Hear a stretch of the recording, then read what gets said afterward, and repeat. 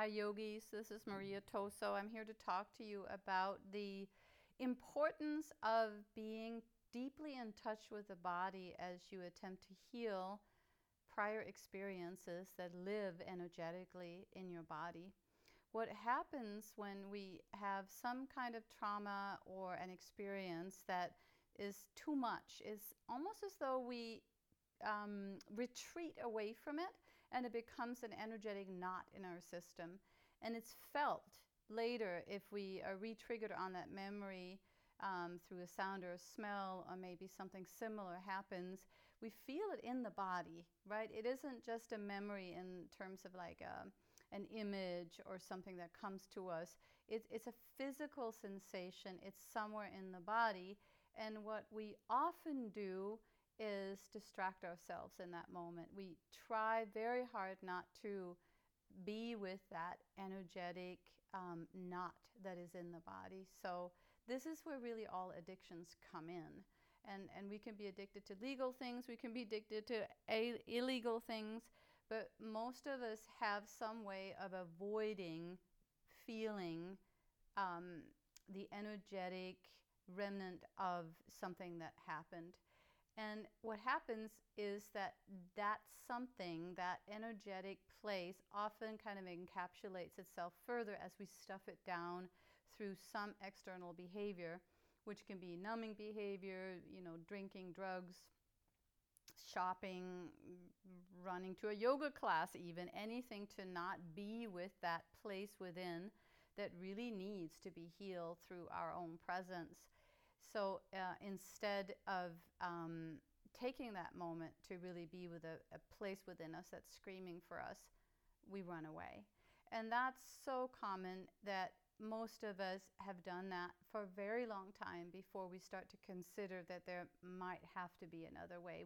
We usually have to have our kind of inner backpack so full that it's getting hard to get through the day, right? And that can be an energetic feeling of anxiety or fear. It could be some kind of a physical ailment. It can be weight. It can be whatever the chosen numbing agent could have become a downright destructive addiction.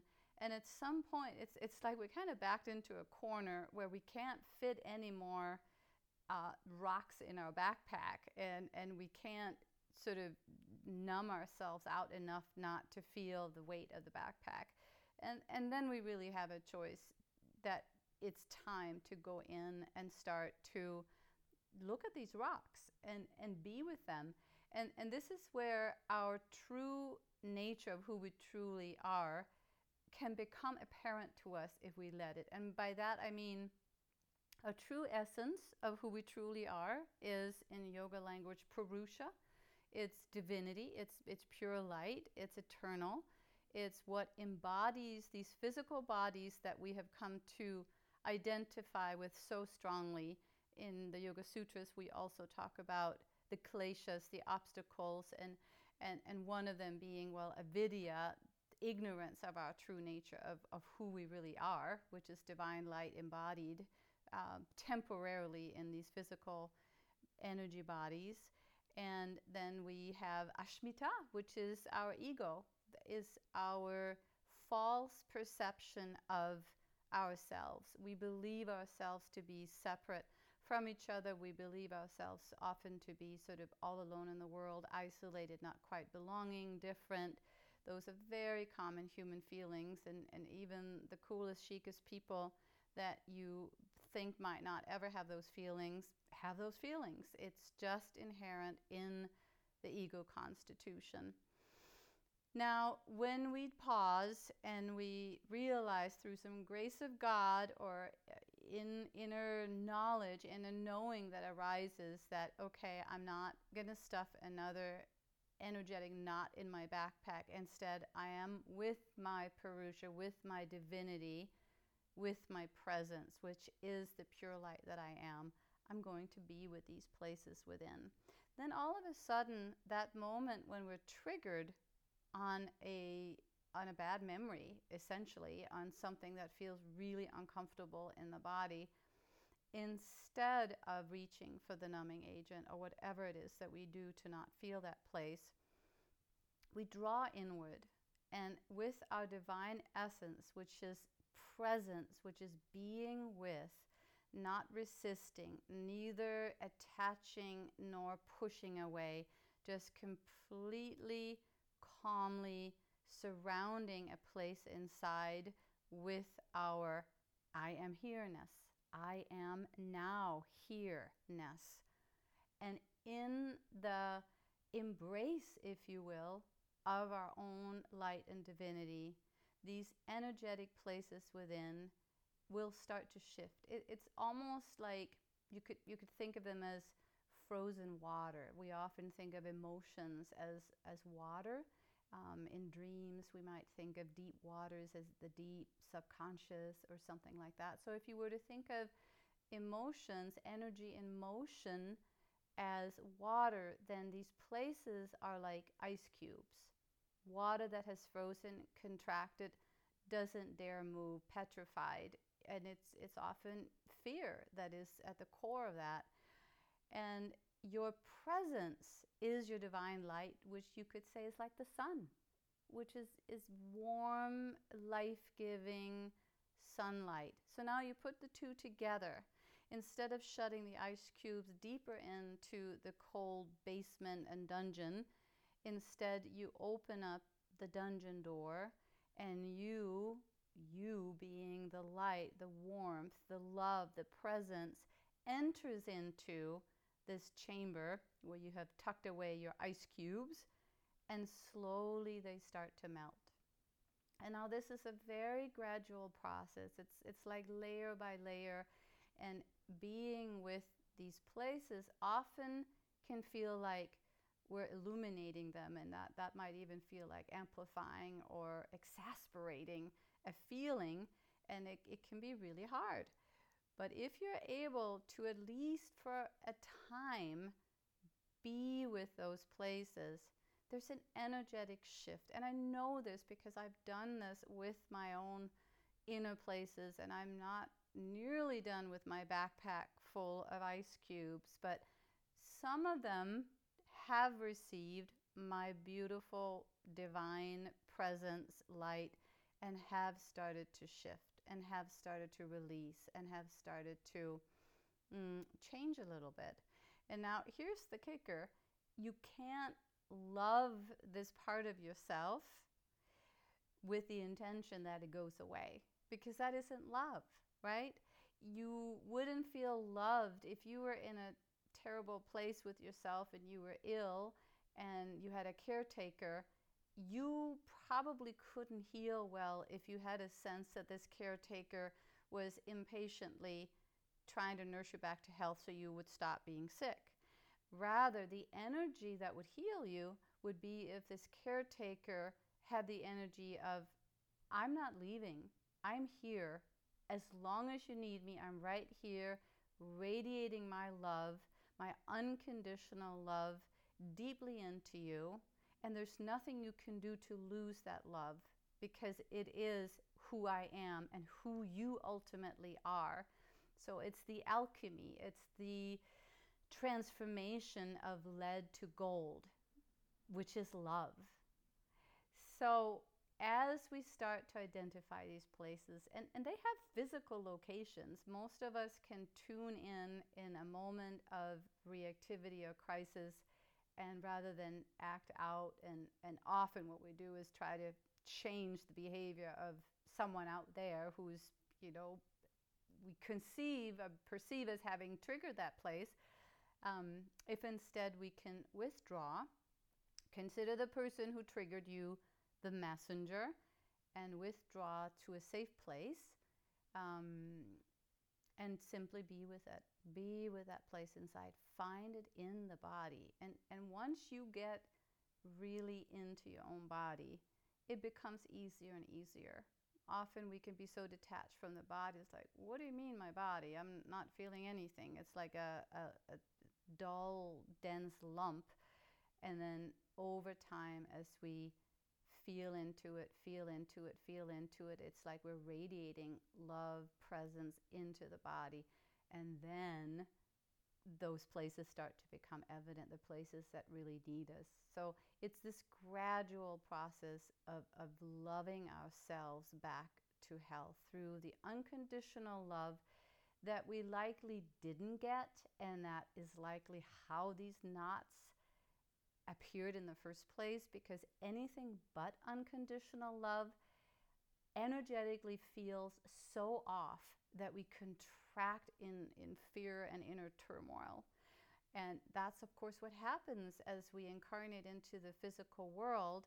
We expect and need and want unconditional love, like we are at our essence, and that everyone is at their core essence, innermost being. And we expect that love to be forthcoming and effortless. And then it isn't, because that love is now shining through dirty lenses, minds, chittas, we would say in yoga, that have been so obscured by lifetimes of trauma that each divine light is sort of having to operate through really poor, dirty lenses in physical forms. So everybody is very wounded and don't have the capacity, for the most part, to shine radiant, compassionate, non-judgy light onto us at all times. And we don't have that capacity for others either. And we don't have that capacity for ourselves. But we chase it in the outer world. We chase that unconditional love from each other, when it is the divine light within that can provide that. And as we provide that for ourselves, we're much more likely to start attracting that in the outer world. But as we have it as an inner resource, as a spring that is always feeding us, we become much less dependent on getting that love from the outside, from other humans who are struggling and wounded and going through their own traumatic healing process. And we can then be there for others, and we can very much enjoy when they do have love and warmth to radiate into us, and be much less disappointed and traumatized when they don't have that available, because it is within us, and we have managed through our practice to have much more steady, consistent access to the divine love that is always within us, and we just lose sight of because we start to identify so strongly with the obscured lens or the pain body, as Eckhart Tolle would have it. So I invite you to be with yourself, to identify the distractions, the numbing agents that would have you not be with yourself in a moment of being triggered, and take time and know that it's not an endless black hole that you will be sinking into. You might go be with that part of yourself that's painful and in need of your love and presence for a given amount of time. And then when you just can't do it anymore and you're done, then go watch a Netflix movie or whatever your thing is. But that we start to stretch our capacity to be with pain, to be with fear.